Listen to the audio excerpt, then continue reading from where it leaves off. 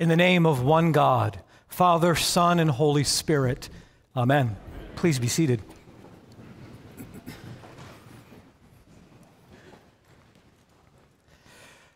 This has been an extraordinary week for North Texas. Last Sunday evening, 10 tornadoes struck our region. The largest and most destructive was an EF3 tornado that cut a 15-mile path from northwest Dallas, just a few miles from this church, into Richardson. With winds reaching 140 miles per hour, the city of Dallas reports that 104 buildings were destroyed. 286 had major damage. 344 had minor damage. And 150,000 people lost power. That number is now below 3,000. They're telling us that this will be the second costliest disaster to hit North Texas. And remarkably, for a tornado this size, there were no casualties, and we are grateful. This disaster will affect us for a while. Some in this congregation have lost their homes and are still dazed by what has happened. Others are still living without power or trying to figure out where to take their kids to school since 6 schools were destroyed. Many are coping with snarled traffic, anxious coworkers, and disrupted routines. And as most of you know, the most challenging time in a disaster is not the immediate aftermath when the adrenaline is pumping and everyone is pulling together to survive. The most challenging time is in the weeks and months to come when the reality of the loss has settled in and the rest of the world has gone about its business. St. Michael is here for the long haul.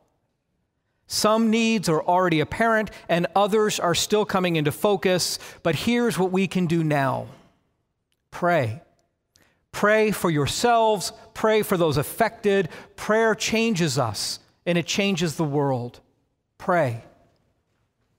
Reach out to those who are hurting and let the church know who those people are. We are creating a master list of folks from our congregation who have been seriously affected. Don't assume that we know who they are. And if you would like to add a name to the list, inform the receptionist and she'll let the pastoral care department know. Ministries like Stephen Ministry are ready to offer a listening ear and an encouraging word to those who are alone. Donate school supplies to the Dallas Independent School District. We have collection boxes in the south entrance. Fill them up. And donate money. At this point, tornado relief funds received by St. Michael will be directed to the following 3 priorities. North Dallas Shared Ministries, which provides immediate relief to people in our area, particularly those who are low income and find it harder to bounce back from a disaster. 2, the Dallas Independent School District, which lost 3 schools. And Gateway of Grace, an organization that helps resettle refugees. One of the families that we just helped get into a home lost their home in the tornado, and we want to help them get settled again. We've also been in touch with parochial and other nonprofit schools that have been displaced to see if we can help, and fortunately, many of these schools have found a place to land.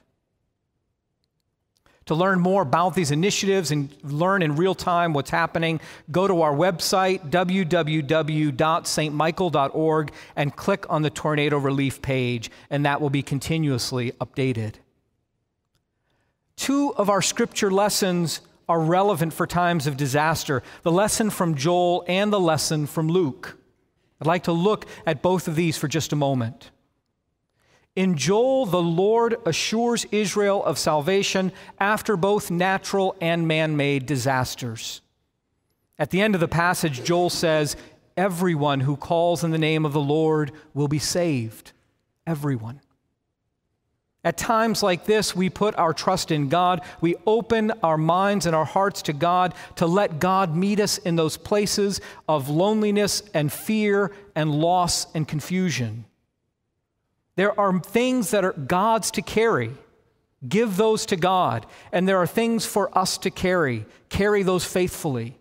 But if we're trying to do everything and if we're responding to every concern, we will become paralyzed and exhausted and burnt out. So part of your prayer is to ask, what is mine to do and what is someone else's to do? It's called discernment, and it will make us healthy Christians.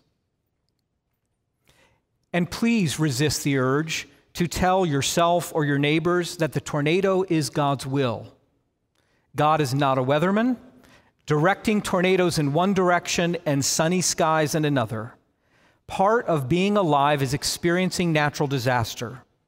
God does not cause a natural disaster any more than God takes the life of a child. Terrible things happen, period. The rain falls on the just and the unjust. The question is not whether bad things will happen. The question is how we respond when they do.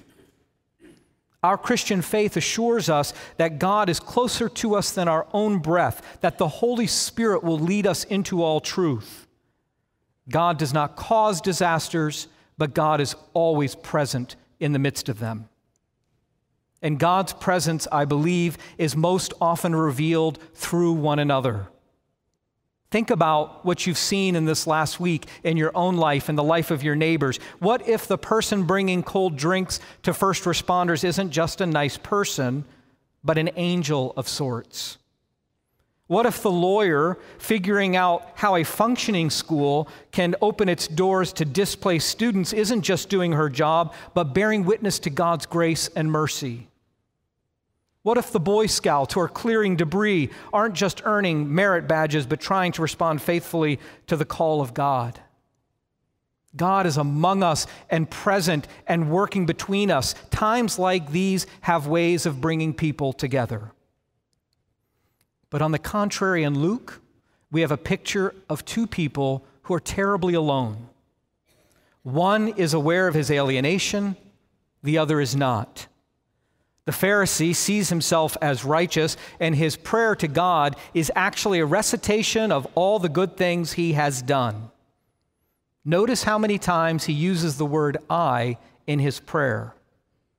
Not only is he blind to his need for God's mercy, he is blind to those around him. He stands apart from the tax collector so as not to become unclean. He is isolated vertically, horizontally, in his relationships with God and neighbor. In this parable, the Pharisee is the saddest figure of all. The tax collector, a despised profession in ancient Israel because that person collected taxes for Rome, is also alone, but at least he recognizes his separation from the community and asks God for help. God, be merciful to me, a sinner. In his honest plea, he has already begun the journey towards health and reconciliation. But I suggest there is a third person not shown in this parable today. The one who recognizes her need for God's mercy and trusts that mercy so completely that she is able to reach out in love to others. This is the wounded healer, the one who has cried out for help, but knows that God is at work in her, accomplishing more than she can ask or imagine. Her very wounds enable her to connect with others and see others as filled with dignity and worth. In my own life, I think of Jim Young, my theater professor in college. He was physically awkward and endearingly neurotic. He had grown up with an abusive father who neither understood his brilliant mind nor appreciated his stunning creativity. In his work as a college theater director, Jim embodied the very best of what it means to be a wounded healer. He took care of his body that had been ravaged by disease as a child. One of his lungs was collapsed, and so he took special care of his body, recognizing it as a delicate instrument. And he nourished his soul with prayer. He was able to perceive the strength and capacity in others and was relentless in helping students find their voice, much like our music professionals do here. In many ways, Jim was an outcast and a misfit, but he used his broken vessel to channel God's fierce love, and generations of students were changed and strengthened by his witness. The kingdom of God is not an idealized place of perfection where disasters never happen and people never die. The kingdom of God is here and now and is most clearly revealed when people know their limitations and are also empowered by the loving and living God to act. The kingdom of God is marked by honesty and humility and strength, and as Jesus promises, this kind of kingdom will last forever. People of St. Michael, you are the kingdom of God. You have been called on purpose for a purpose. Acknowledge your hurt and your limitations, ask God for help, and then go. Go into the community that the world needs, not in spite of your imperfections, but with and through them.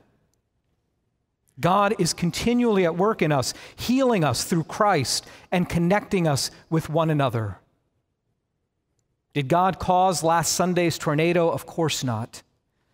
But if a disaster opens our eyes both to our vulnerability and our capability in Christ, then God's purposes are being revealed and God's kingdom is being established.